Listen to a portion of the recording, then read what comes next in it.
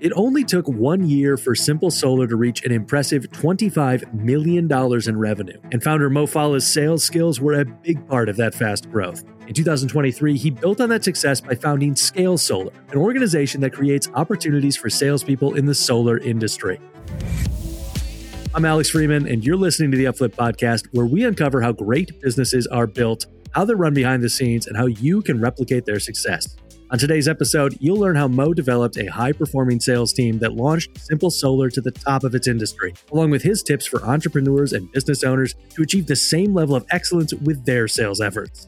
Mo, welcome to the show. Thanks for joining us. Yeah, thanks for having me, Alex. Excited to be here. So to get us started, tell us about your background in the solar industry and how you ended up starting your company.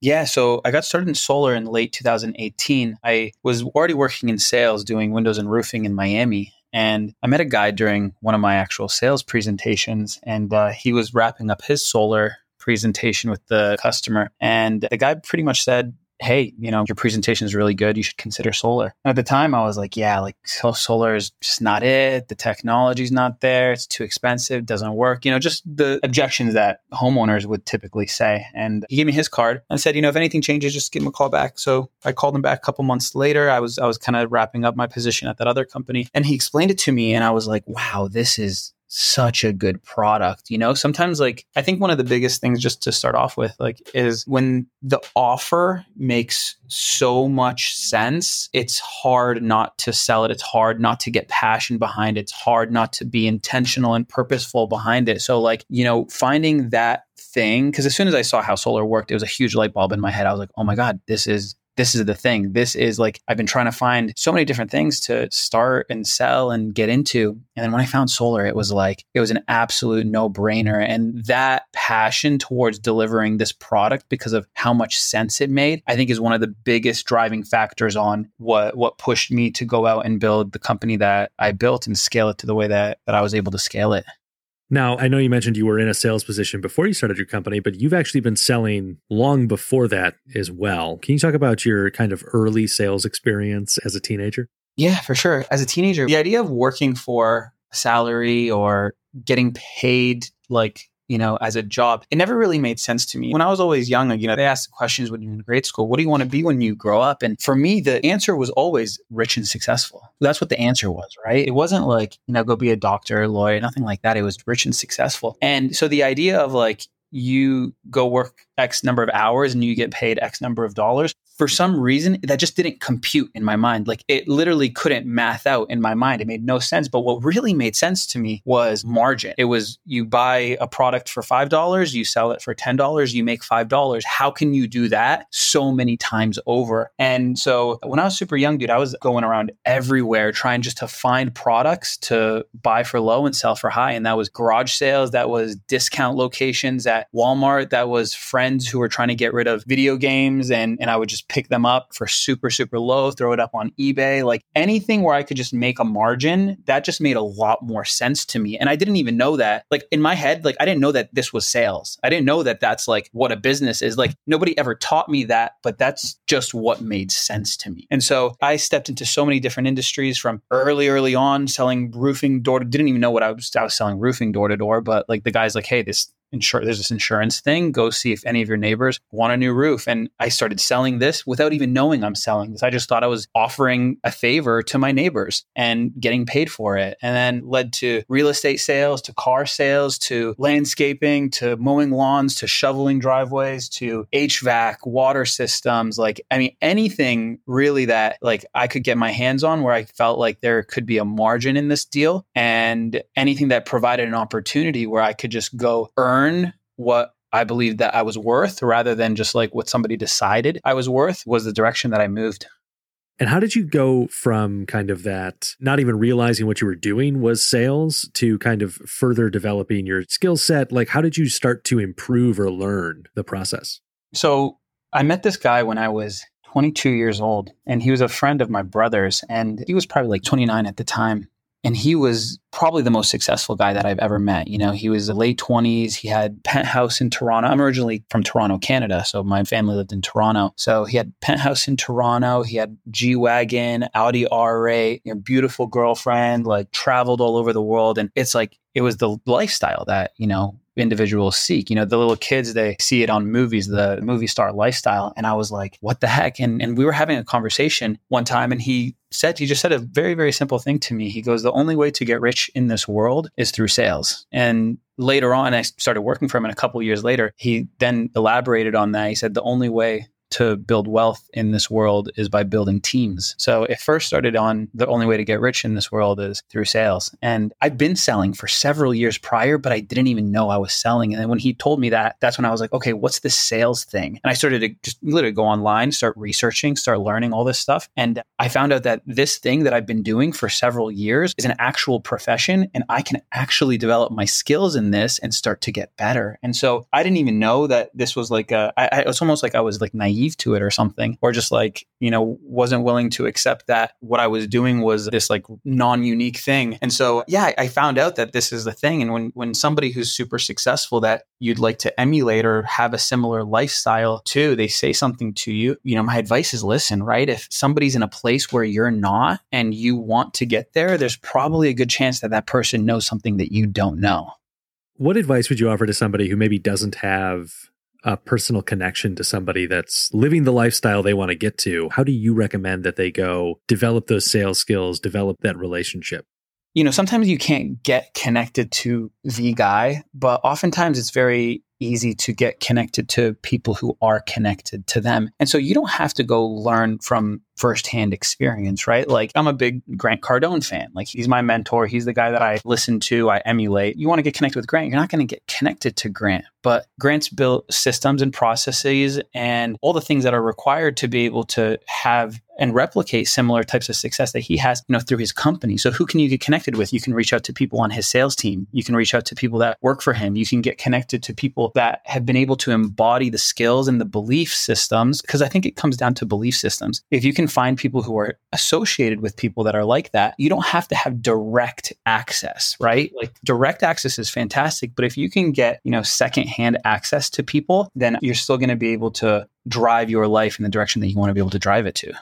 Let's take some of that secondhand access to Grant Cardone here and ask, what are a nugget or two of wisdom that you've been able to get from Grant that maybe helped you grow your business that could help one of our listeners?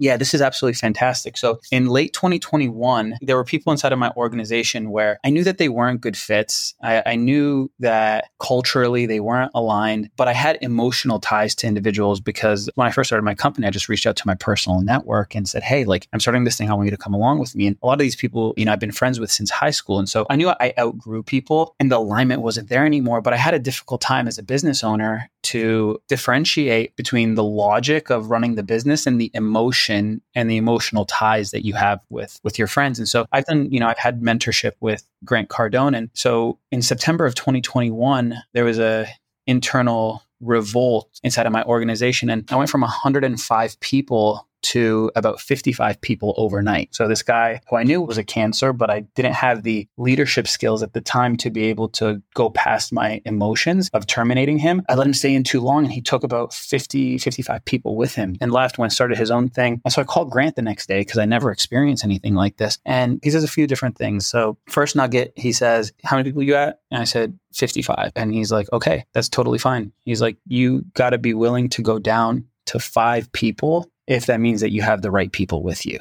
He talked about like the importance of making sure that everybody's on the same page. And he said, while all these people have already left, he's like, use this as a time to go in and clean up your business. And so we actually cut an additional 15 people at that moment because we straight up asked them, like, look, we know they're talking to you. We know they're trying to recruit you. You got to let us know, like, are you with us or is your attention like still thinking that there may be, greener grass somewhere else? And there are several people who they weren't fully bought in. They weren't all in. And we just made the decision for them. And we just said, hey, like, that's okay. Like, you're going to be successful wherever you go. But we have to make sure that as we go to rebuild this thing, that we have everybody aligned, everyone on the same page. We need everybody to be all in at this time. So we cut an additional 15 people. And the next thing that he said, he's like, because I think we lost like 55 or I think it was like right around 60 people. He said, good. He's like, one day you're going to lose 600 people. He said, I always talk about 10X. Just go ahead and 10X your problems. Like if you have bigger problems and 10X your problems, he's like, the problem is you're too small. If you grow your company and be thinking, how do I get to a point where I can lose 600 people one day? It's a whole bigger problem than losing 60 people if you put it into the frame of things. I want to kind of stay in this moment of when you lost those 60 or so employees and then you had to, rebuild the team. Having gone through that, what would you now say are the keys to building an exceptional sales team with also retention in mind of those great salespeople? Yeah, the biggest thing is, they left because it was my fault. I started to rest on my laurels, right? Like I already built the company at such a fast pace and I started to get really comfortable. And so I started to lean back and not give my people the things that they needed. So it was entirely my fault. Aside from me knowing certain people that shouldn't have been there that I should have terminated, they ended up leaving because I wasn't present in the business. I wasn't like fully there. I wasn't doing the things that I used to do, right? The things that caused me to go super upstat in the first place and have the success that I was having. I just stopped repeating those actions. I started to get too comfortable. Ego really started to come in. I started to think I was too good for doing these jobs. And I just stopped doing the things that got me there in the first place. And so if I had continued doing that and still continued to be present and there and giving it my all, even if this person tried to go in and convince everybody to go with him, it wouldn't have landed well because I was there. I was giving people the thing that they needed. And I think the issue was I just started to chill out a little bit too hard. The next thing I would say in that is, you have to always be finding ways to provide great opportunities to your people, right? Like when you run a sales organization, your clients, it's not necessarily the homeowners that are, let's talk solar here, right? Your homeowners that buy the solar system from you, that's not essentially your client when it comes to running a sales organization. The client that you have to serve are your salespeople, because your salespeople are the ones that are going to go out and bring all the revenue for you, right? Like one salesperson can bring you 100 accounts in a year, and that will pay you as a business owner 100 times over versus one homeowner, you're only going to get one source of revenue from that. So I think like the shift was how do we create incredible opportunities? And for the individuals that are in your business, that are leaders, the ones that are like out there, the quarterbacks, I call them people who are quarterbacks on your team. People that are quarterbacks, you should find ways to get them tied into the business in a manner where they have such a great opportunity that they never want to leave. And one of the blocks that I had in my head, and I look at businesses having constraints. The constraint that I had in my head was I had some false beliefs regarding equity. I was hogging equity and I thought, no, I can't give anyone equity. It's my thing. It's my thing. And I didn't really understand that,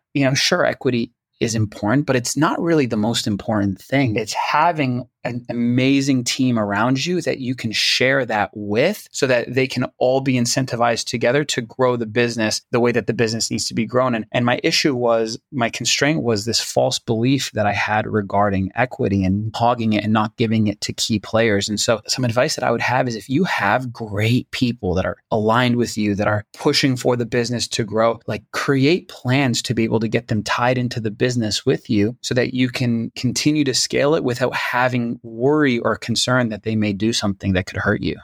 So, obviously on the topic of equity and commissions and all that stuff, money is one way to motivate and retain a sales team. What other things are you doing with your sales teams to keep them motivated and tied into the business? Yeah, recognition is probably more important than money. People love to be recognized for the good work that they do. If you have somebody that is getting paid a ton, but they're not really getting recognized in the business and nobody's really giving them attention, nobody really cares, it's going to make them feel demotivated. I would say competition as well is huge, right? Like competition it's a prey drive. It's something that causes a person to want to go out and go after the hunt. So always creating great competitions. A lot of people, I talk about this quite often, and it comes from one of my favorite books. And I don't know if you've read it before, but it's called The Road Less Stupid. It's by Keith Cunningham. One of the best books that I've ever read on business, and every chapter is independent. So you can pick it up and start from any chapter that you want. So find the thing inside of your business that you're struggling with. So The Road Less Stupid has a chapter in there called Culture is King. And in there, he describes that most people don't actually know what culture is. People think that culture in a business is the fun, the activities, the trips, the events, the yachts, the stuff like that, right? The things that are like exciting and flashy. And what Keith says is people confuse oftentimes culture with perks. Those things that people see on the outside, those are perks of having a great culture. And he goes on to describe one of the best cultures on the planet is the Navy SEALs. And he talks about, he says, the Navy SEAls aren't bringing their dog to work. The The Navy SEALs have a great culture because they have accountability. They show up for each other. They know that if someone's down, they're going to be there to pick them up. They show up on time. They treat each other with respect. They do the job that needs to get done without excuses. They don't complain. They all accept responsibility. They know that they have a mission at hand and they all work together to be able to get that mission accomplished. And he says that in itself is what culture is. It's the way that we show up for each other. It's the standards that we hold inside of our business. And when I read that, it shifted my idea on how an organization needs to be run. And when we did that, we were able then to get everybody aligned with each other. We were able to get everybody on the same page. And we were able to then have more fun inside of the business because we were adhering to a strict discipline and a really, really great standard that we held with each other. As I hear you kind of talk about this situation and then kind of the culture that you're working to build with the team, it strikes me that obviously the hiring process and bringing in somebody who is perhaps predisposed to the right personality traits to function in this kind of environment is a big part of the challenge. So I'm curious how this goes into hiring. And then I also my follow-up question that I'll give you now is how then do you train somebody into your culture after they've been hired? It depends on what you're hiring for as well. When you're hiring for sales, it's a little bit different than when you're hiring people to build the business, whether it's operationally or from a marketing standpoint. I think one of the biggest mistakes that new founders or managers or CEOs do inside of their business is let's go operationally first. When it comes to operationally, so if we're going to go simple, we're going to call it sales and operations. Operations will be everything that's not sales, and then sales will only be sales. When it comes to operationally, I think that new founders and new CEOs, what they struggle with is they don't hire people that are better than them. They end up hiring people where they then have to give themselves the job of managing that person. And that could be from either fear, not knowing who to look for, not wanting to pay the right amount of money to be able to find that right talent. And so when it comes to operational success and operational hiring, you as a business owner, you should feel that when you're doing the interview, you should feel like you're learning something. You should feel like that person is teaching you something, that this person is like, wow, this person has skills that I don't have. That's what I need to be able to grow the business. And I think that you have to be ultra picky when it comes to hiring those people. You absolutely can't bring people in where you give them the job and then you're spending most of your time managing them because they're not doing the work the right way. You're concerned about, when you have the right person on your team, you kind of know that you can just let them go and they're just going to go and build. But I think people oftentimes short themselves by choosing to hire the wrong people, whether they don't want to sit through 20 to 25 different interviews to find the right person. They'll go through 1, 2, or 3, think someone's a really good fit because they get along with them. There may be really great affinity. They're getting along and they're like, I really like this person. And they look past, yellow flags because they just really like the guy or girl. And so I think sitting through more interviews, really, really being selective about who you're hiring, I think that's so important operationally. When it comes to sales, and there's a philosophy, and not just in sales, but in all of business, you only recruit to increase the average. The idea is we need to increase the average. We don't want to bring people that are going to bring the average inside of our business down. So being super selective about people who are going to be in great relation with your culture, with what you've said. And one of the biggest mistakes that I made early on was I traded revenue for culture. I had people who I knew shouldn't have been in the business. They weren't good fits, but I was looking at the dollar signs. And when I looked at the dollar signs and I looked at the revenues, what happened was the culture just started to diminish. And people in my organization that were with me for long times, they would even approach me and they would say, hey, these guys, they're not good for us. They're hurting what our company has been. And I ignored a lot of it because I was super focused on revenue.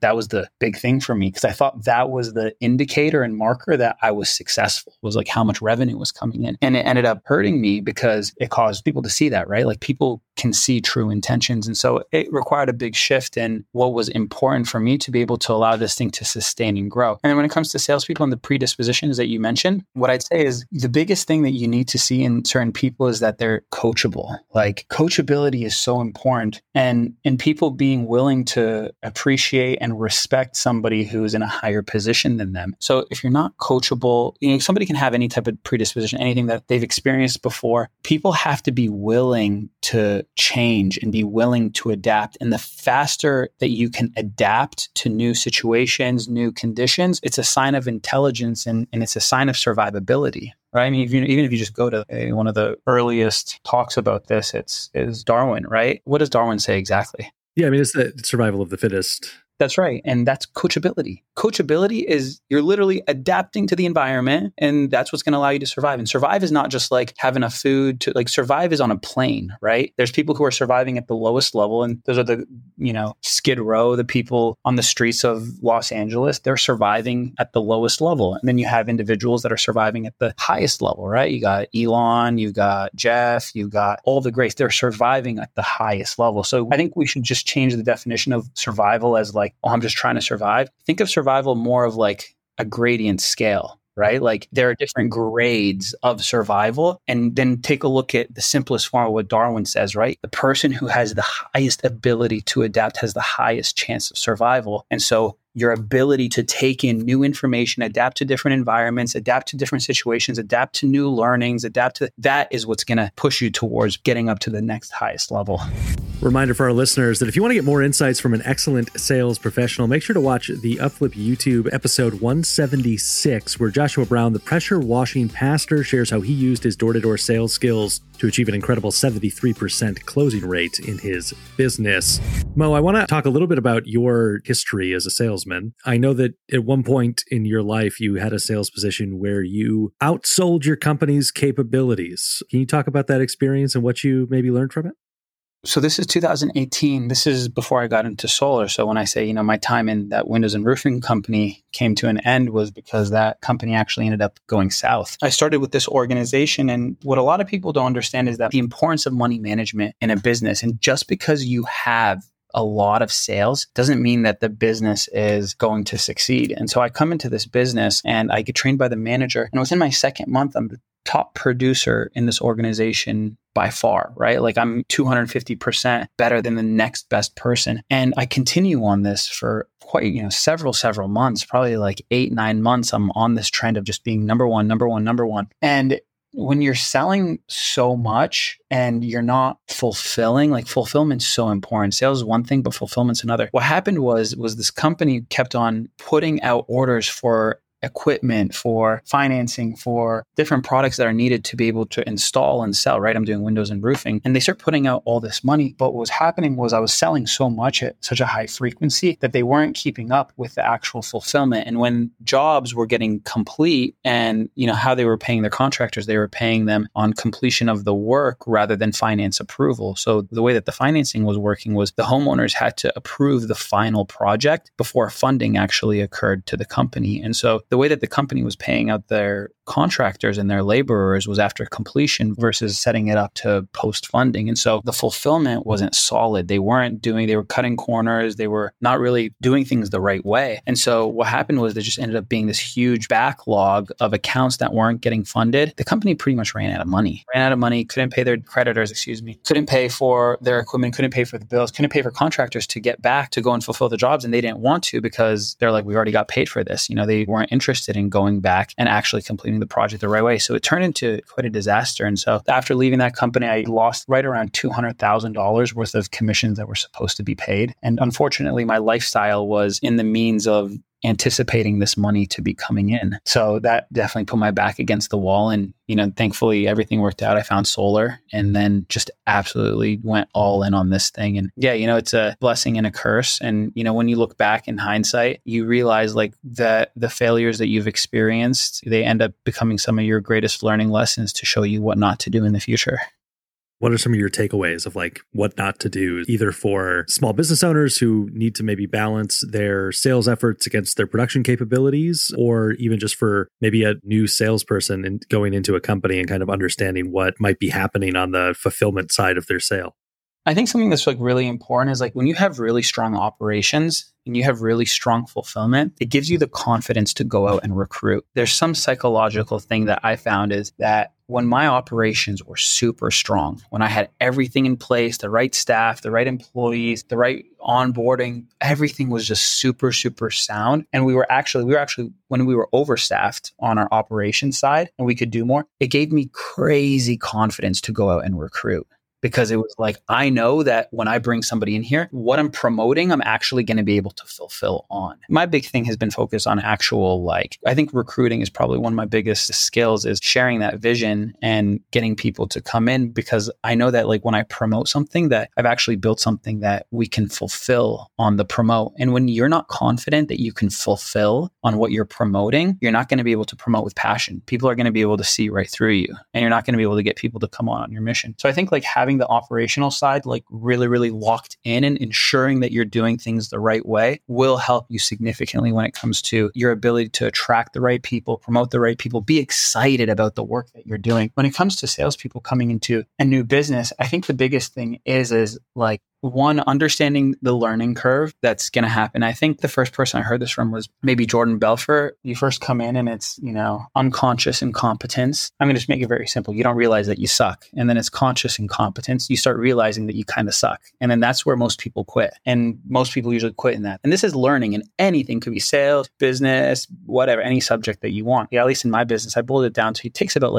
21 days to start to kind of get to the next level, which is conscious competence, right? That's when you realize okay, I'm not that bad, but I have to really think about what to do. It doesn't come off the back of my hand. I don't have everything memorized. I'm really thinking about what I have to do to be able to be good. And then probably, 6 months of being really, really hard at something. And it's frequency. Frequency is the most important thing. The more frequent you are, you have to be frequent before you get great. So the more frequency you have, you then finally reach, top level of learning, and it's unconscious incompetence. You just know it, right? You just totally know it. So one, as a salesperson, give yourself enough time to go through that and understand that you're going to suck at first, but you just have to get through that suck phase. You just have to get through that phase of it's going to be hard. It's going to be harder before it gets easier. And so I would also take a look at, there's this graph, it's called the Dunning-Kruger effect. And it's a really, really great graph. It shows why most people fail. And it's spelled DUNNING-KRUEGER, Dunning-Kruger effect. When you understand what people go through and the mindset, how the mind thinks, when you start approaching new situations, new positions, and you can actually see this on a graph and it makes sense, you're oh, okay. So I know that I'm going to be experiencing these things. And because I know I'm going to be experiencing these things, I can be more logical and rational about it rather than being emotional about it. How translatable are these skills between industries? So if you are in sales, but you move between an industry, how long do you need to spend doing, research into the specific industry and product to be able to sell effectively? Does it become a shorter timeline the longer you're kind of in sales generally? I would say so, yeah. I mean, once you know the communication cycle, once you know the sales cycle, once you know, the prospect cycle, once you know the actual sales elements, you can go from industry to industry to industry and pick up on product knowledge ASAP. I think product knowledge is probably 15% of the equation, and then 85% of the equation is sales knowledge. And obviously, a big part of sales success is people skills kind of as a general statement. But I'm curious about, obviously, you're a very personable person. This has been we don't have a long-standing relationship, but I feel like we've had a really successful conversation so far. What advice do you have for building better relationships with customers and or clients? So it's the person first, right? There's a saying, and it's who, not how, right? And you can give somebody the playbook, the entire playbook. That's the how. But who is you. And if you're not the person, you got to be that person. If you're not the person who's ready to actually go out and do it, then it doesn't matter what playbook you have, what secret code, it's not going to work. So I'm huge on personal development, right? Even if you look at it, people skills, right? People. And then it's personal development. You're working on the person, which is you. And if you're a person and you're working on development and developing yourself, you're going to be a better person. And if you're a better person, then you're going to be able to relate better with other people because people want to work with better people. People are attracted to people who are better. That's why you look at all these influencers and you look at all these greats and all of that. People are attracted to them because they've done so much work on themselves. They've done so much development on themselves. So I think the best thing to be able to get better with other people, you got to put you first. Like that comes first. Get you right. Like get your butt into the gym, get your health in order, start reading, attend events. There are free events everywhere. You don't have to go pay for every single mastermind or whatever. I personally advise in paying for that stuff. Like I don't like the idea of free coaching because where your money goes, your attention goes and it follows. And, free stuff people just don't take seriously. So I advise like spend your money on getting into groups, spend your money on coaching, spend your money on developing yourself, because when you put money, like money's an emotional tool. Like money, people think money's a financial tool. Money's like really an emotional tool, because like, if you put $100,000 into, let's say, coaching, you're going to be really emotionally invested in making sure that you get your return on that. But if somebody comes and just says, hey, hey guys, we brought in, a guest speaker today. People are going to be on their phones. They're going to be dangling around. They're not going to be like really taking it seriously, because it's when money gets associated with it, that's when you start taking things seriously. So I say your people skills develop as you develop. Like you get better at communicating with other people as you become somebody who's worthy of being communicated with. The work just has to be done. You just got to do it.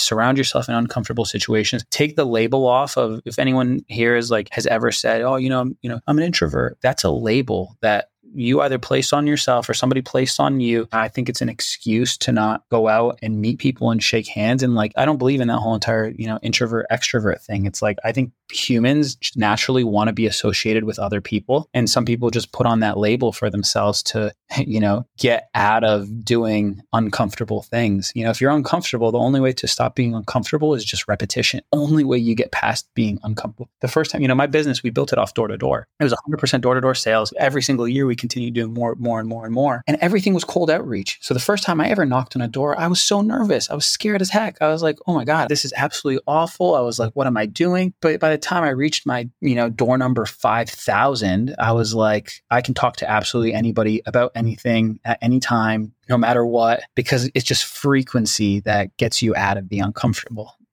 How does somebody motivate themselves to knock on door 1 through even 99, we'll say? I'm not even trying to get to door 5,000 at this point. How do they get themselves to take the leap? I mean, I think having somebody with you is great. Like if you're starting a new position at a company, having somebody with you is like really, really great. And just like seeing them go out, but just don't have the expectation of actually succeeding, right? It's the expectations that we set for ourselves that put the limits and the caps on us actually getting to execution. And the thing is like, we don't want to fail. We're so scared of failing that we just sometimes don't even start. So if you go in on door number 1 with the expectation of, I'm going to go to this door, this is my first door ever to knock on, and I'm going to pause and the homeowner is going to look at me and I'm going to stutter and I have no idea what I'm going to say. And it's going to be really embarrassing and I'm going to look like an absolute fool. And then he's going to close the door in my face and I'm going to go to the next one. Like if that's the expectation,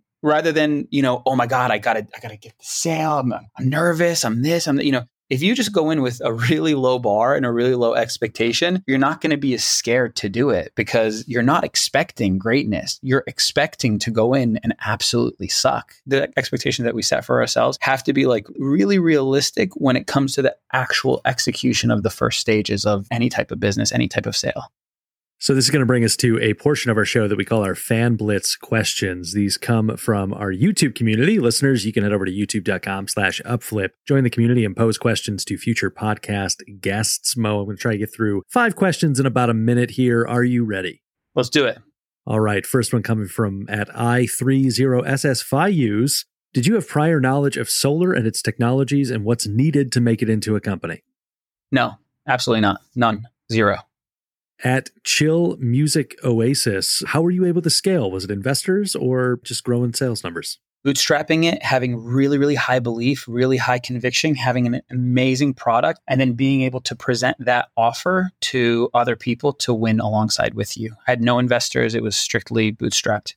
At Zimoy1 asked, which sales avenue is working the best for you that brings you the most income? The thing for me has been door to door. We've never spent $1 on ads. In 3 years, we did over $120 million in sales and everything was 100% door to door. So for me, it's just been door to door. I can't speak on other ones because I don't have experience in them. At Animtify asks, can I get into solar with no money and how? Absolutely, you can get into solar. We have a program that you can check out. There's a ton on YouTube. You can reach out to people in solar on Instagram. Solar is a great, great market to be in, incredible industry to be in, ethical, honest, high commissions, really helping a lot of people. You just reach out. People would love to have you on their team if you're somebody who's hungry and driven.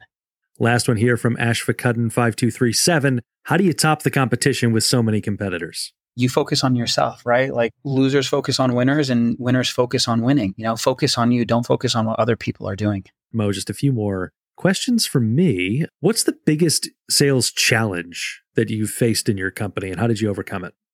The biggest sales challenge, I would say, is learning how to handle and work with the emotions of different personalities. This can be a very emotional job for a lot of people. There are ups and downs, just like in any sales career. And being able to handle and understand the emotions of different personalities, right? Like not everybody is like you. Not everybody's wired like you. You're going to deal with a lot of different personalities. So being able to understand how other people think, how they operate, like what are the things that they want and what are the concerns that they have, and being able to guide them through the ups and downs, because ups and downs are just going to happen. They're just a part of the game. You're going to have a sale that there's $5,000, $6,000, $7,000 on the back end of it. You're expecting it and something happens at the last minute and it goes south and you don't get that and you don't get what you expected. And, maybe you have rent due or payments due. And it's like you as a business owner, your salespeople's problems are your problems. You have to take on that responsibility and you have to guide them through the emotions that are associated with it. So I think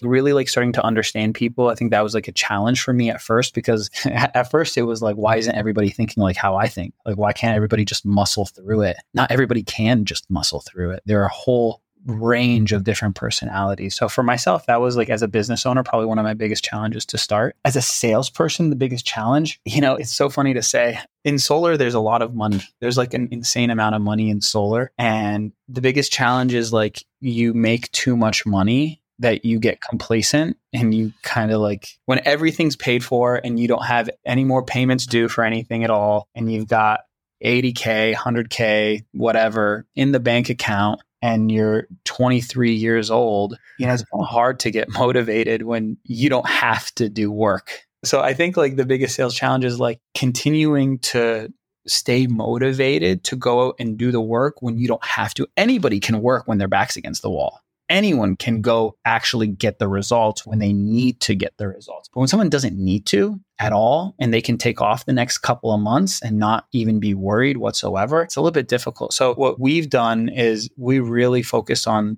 helping our people invest. We really focus on helping people get into assets, get into real estate, get into things where we can keep their money low. These people come in and they're not poor, they're just cash broke. Because when you're cash broke, it's very easy to get into hustling. So we really help them allocate into investments. We show them how to work their money so that they can keep that drive on, they keep that hunger going, and they can continue to produce. For solar, that's the challenge. There's so much money in the industry that people just get paid too much and then they get complacent. One of the things you mentioned in one of your Fan Blitz questions answers is that you haven't spent money on marketing. So I'm just curious about the relationship between sales, marketing, and branding, how they're all ultimately related and what the differences are between them. So marketing is outreach. Marketing is reaching out to people, getting your message known, having people know about you. So that's what marketing is. It's establishing a line of communication. So marketing can be a billboard that's on the side of the highway. It could be you knocking on a door, picking up a phone call, you calling your mom to ask her to send you $100 because you're late on something. That's marketing. That's a cold call. Your mom was not expecting that call. You called her cold and you marketed that you needed money. You sold her on sending you $100. So marketing is just outreach, getting known. Branding is what people think about you, what people say about you. It's when you're in a room and you're not in the room and how they're going to have a conversation about you. It's what you're known for. It's what emotional impact you create on other people. Sales is the conviction and belief that you have of delivering the product. And the sale occurs when your beliefs and your conviction is greater than the customer's beliefs and the customer's conviction, that they end up dropping their beliefs and they adopt your beliefs. So let me elaborate a little bit on that, because I think once you understand this will help you significantly. Let's talk solar. You go inside of a home, the person has a belief that solar's, probably not a good fit for them, but they're willing to entertain, but they've heard some things about it. And they have these beliefs that are like, no, not going to do it. Like, this isn't for me. You come in, your beliefs are so high and you believe so much that this is the right product for them. You share all your beliefs about solar, how it's going to work, how it's going to do this, how it's going to do this, how it's going to do this. And what happens is then when the customer ends up buying from you, what they did is they just dropped their beliefs that they had and they've now adopted your beliefs. And so if your belief is so high and you convey the message properly and you adequately explain the benefits of the product to them, they'll drop their beliefs and they'll adopt your beliefs. And when you do that, that's when they buy. So you just have to get people to drop their pre-beliefs and then adopt your beliefs. Sales is getting people to believe in you. Like if you get people to believe in you, that's what sales is. Because when people believe in you, they'll do what you say. They'll buy from you. They'll work with you. So belief is a really big thing. So you have to get sold first, right? Like the 3 things you got to get sold on to increase your belief levels is get sold on your product. Like I literally, like this exercise we did inside of our business, we'd have everybody like once a month write down your product, your company, and yourself. And why you, like why should people work with you? Why should people work with your company? And why should people buy your product? And you have to keep getting sold on that. Like the higher your degree of being sold on those items, the higher your conviction and belief in your ability to sell that product to other people. So you have to get sold. Yourself is the most important thing. If you're not sold on yourself, people aren't going to buy from you. So what are the things that you can do to get sold on yourself? Training, eating healthy, exercise, being ethical, being honest, like trusting yourself and having confidence in yourself will increase your conviction about yourself. I want to ask you about scaling, but to kind of set that up, I want to ask for some benchmarks like year 1 revenue to then year 3 revenue, et cetera, et cetera. Can you kind of give us some of those benchmarks we should have in mind so that we can understand how quickly you were able to scale a company, and then we can kind of get into maybe how you did that? Yeah, for sure. So 2020 is when I started Simple Solar. 2020, it was myself and 6 others. These are people who I worked with at my previous company that I also recruited. So it was myself and 6 others. We sold 851 accounts, which led us to $28.5 million in total sales. In year 2, we did about $62 million in total sales. And in year 3, we did $71 million in total sales. And in year 3, actually took the company to an exit. So we didn't mention that in this talk at all, but in 2022, Simple Solar was actually acquired. I sold the majority stake in the business. And as of yesterday, actually, I sold the remainder of my equity. So I 100% stepped out of Simple Solar yesterday. So those are the kind of the big benchmarks of our business. On Inc. magazine, we ranked as the 44th fastest growing company in the nation. Wow. In 2022. Yeah, those are some of the major milestone benchmarks that we've hit. Great. And I definitely want to ask you about the exit, and I will ask you about the exit after we talk about the scale. So talk to me about what are those steps to kind of scale sales that quickly in an organization? What were you doing as the leader of the organization, and how are you working with your team to make it happen? The first thing is like, you have to be the example. You got to show people what type of life they can have. It's the same thing that with that guy who was 29 years old when I was 21 years old, I wanted to emulate him. I wanted to be like him because he had something that I didn't have. So one, like you got to be the example. You got to hold true to your word. When you say you're going to do something, you follow through with it. You got to set out and cast a big vision and show people how they're involved. You know how many people like think about their future and like write out their goal? More people spend time planning out their annual vacation than they do their life's design. And so it's like when you can show people, hey, these are the things that we're going to do. This is what the future looks like as we do it. This is what we're going to scale to. This is the responsibility that each of us have. These are the things that I'm going to do. These are the things that you're going to do. This is a very, very important piece right here. You as the business owner can't be the only person that's growing and scaling. The people that are inside of your business, they need to be growing themselves and they need to be scaling themselves personally to ensure that everybody's on the same mission. Otherwise, you're going to cause the business to slow down. So the big thing was like, be the example, hold true to your word, cast a huge vision on what we're going to do, what that's going to mean for everybody, how they're involved, get them to also work on themselves personally, to grow themselves personally, scale themselves personally. And the only way they can do that is if they see you as the business owner doing it yourself, and then just create great opportunities. Like when I say create big opportunities, like not only for them to succeed in the business and monetarily, you need to be putting them in rooms and in places that otherwise they wouldn't have thought of getting into. The amount of money that we invested in our people, in their education, in conferences, in seminars, in workshops, in guest speakers, it's crazy, right? But when you can just focus, it's who, not how. You get the right people in the business, you work on them, you develop the person, that person will go on to help you build and scale a big business. I think the biggest thing, we said this all the time, Simple Solar was a personal development company, and the vehicle of choice was solar. Like, we focused on the person, and if you can focus on building the person, they can go out and sell any product on the planet. Let's talk about the exit now. How did the decision come about that it was time to make the exit? How did the opportunity appear? Talk to me about the whole process.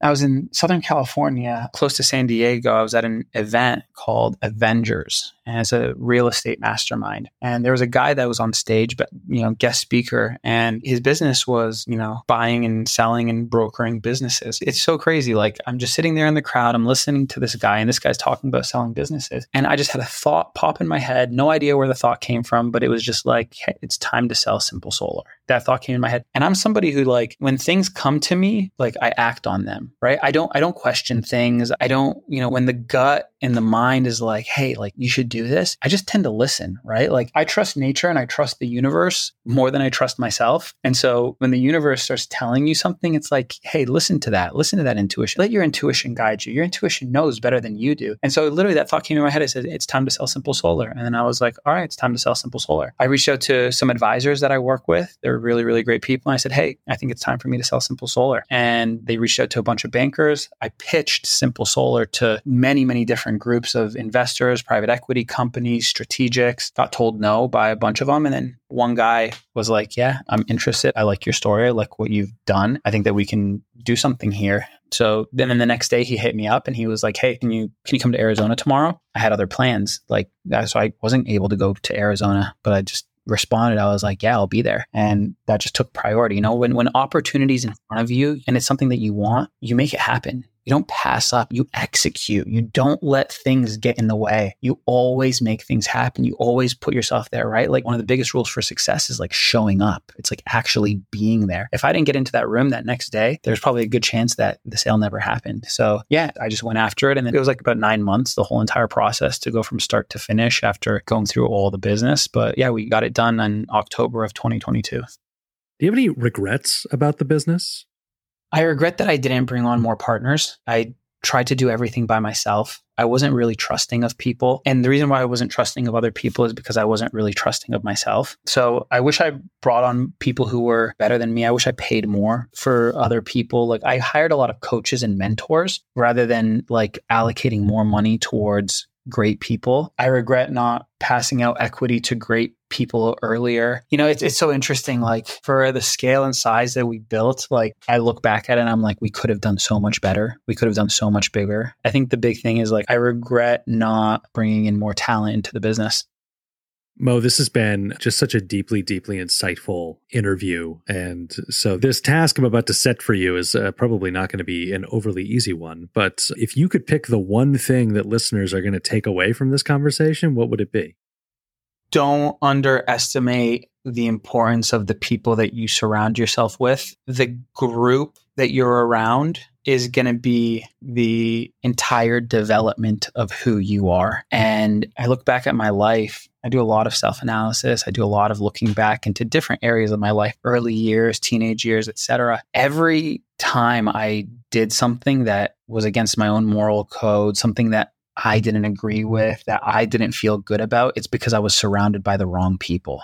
And you will become a replica of the people that you surround yourself with. You will become that. Like, there's nothing more to it. So if like you're hanging around the wrong people, whether it's inside of work, outside of work, like, it's going to kill you. It's going to crush you. So be very discriminatory. You should discriminate against who you surround yourself with. And there are 8 billion people on the planet. Like, why do so many people stick to 3 or 4 people who aren't working on themselves, aren't bettering themselves, don't want to make their life better, super complacent, broke, poor? When I say poor, not just money, I'm talking about poor mindset. Like, you should definitely discriminate who you surround yourself with, because who you surround yourself is going to be literally, it's the determinant of who you become. And so be ultra, ultra, ultra selective. Like, even if it means you're pushing away 95% of the people that you're around, who are you going to put first? Are you going to put yourself first? Or are you going to put others first? Like 30 years from now, 40 years from now, 50 years from now, when you look back on your life, are you going to be happy that you chose people who didn't really support you or push you, but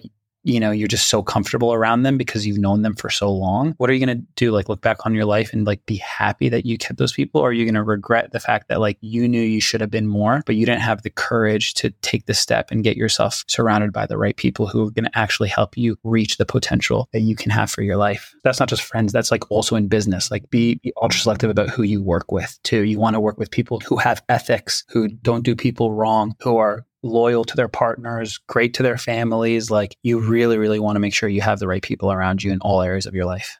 And you've also made some great recommendations of various reading materials throughout this conversation, but I want to know, what's your favorite business book and why?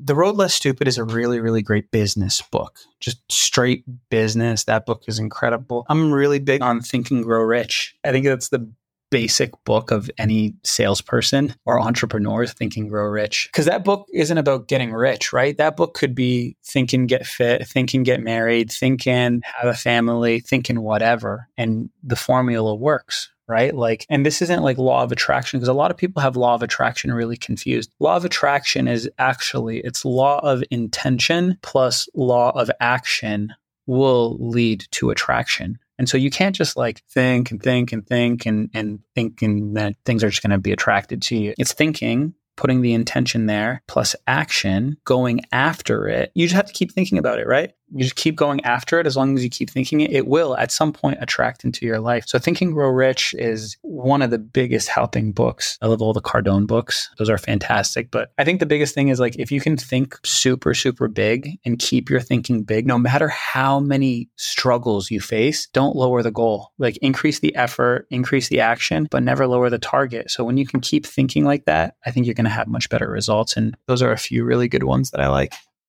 Mo, where can people connect with you and learn more about what you're up to? Yeah, on Instagram, my last name, Falah, Falah, the leader. On YouTube, I have a small channel built and we're getting some things in order so that we can start putting more stuff out there, but it'll be at Mo Falah on YouTube. But those are the two primary places where I'm putting out most of my content. Feel free to reach out to me anytime. I'd love to answer any of your questions. Just let them know that you heard me on the Upflip podcast, and anything you need. If you want to get into the space, if you want to get into the industry, you want recommendations of where to go, which companies to work for, anything like that, I'd be happy to provide service and value to you and help you get plugged into the right place.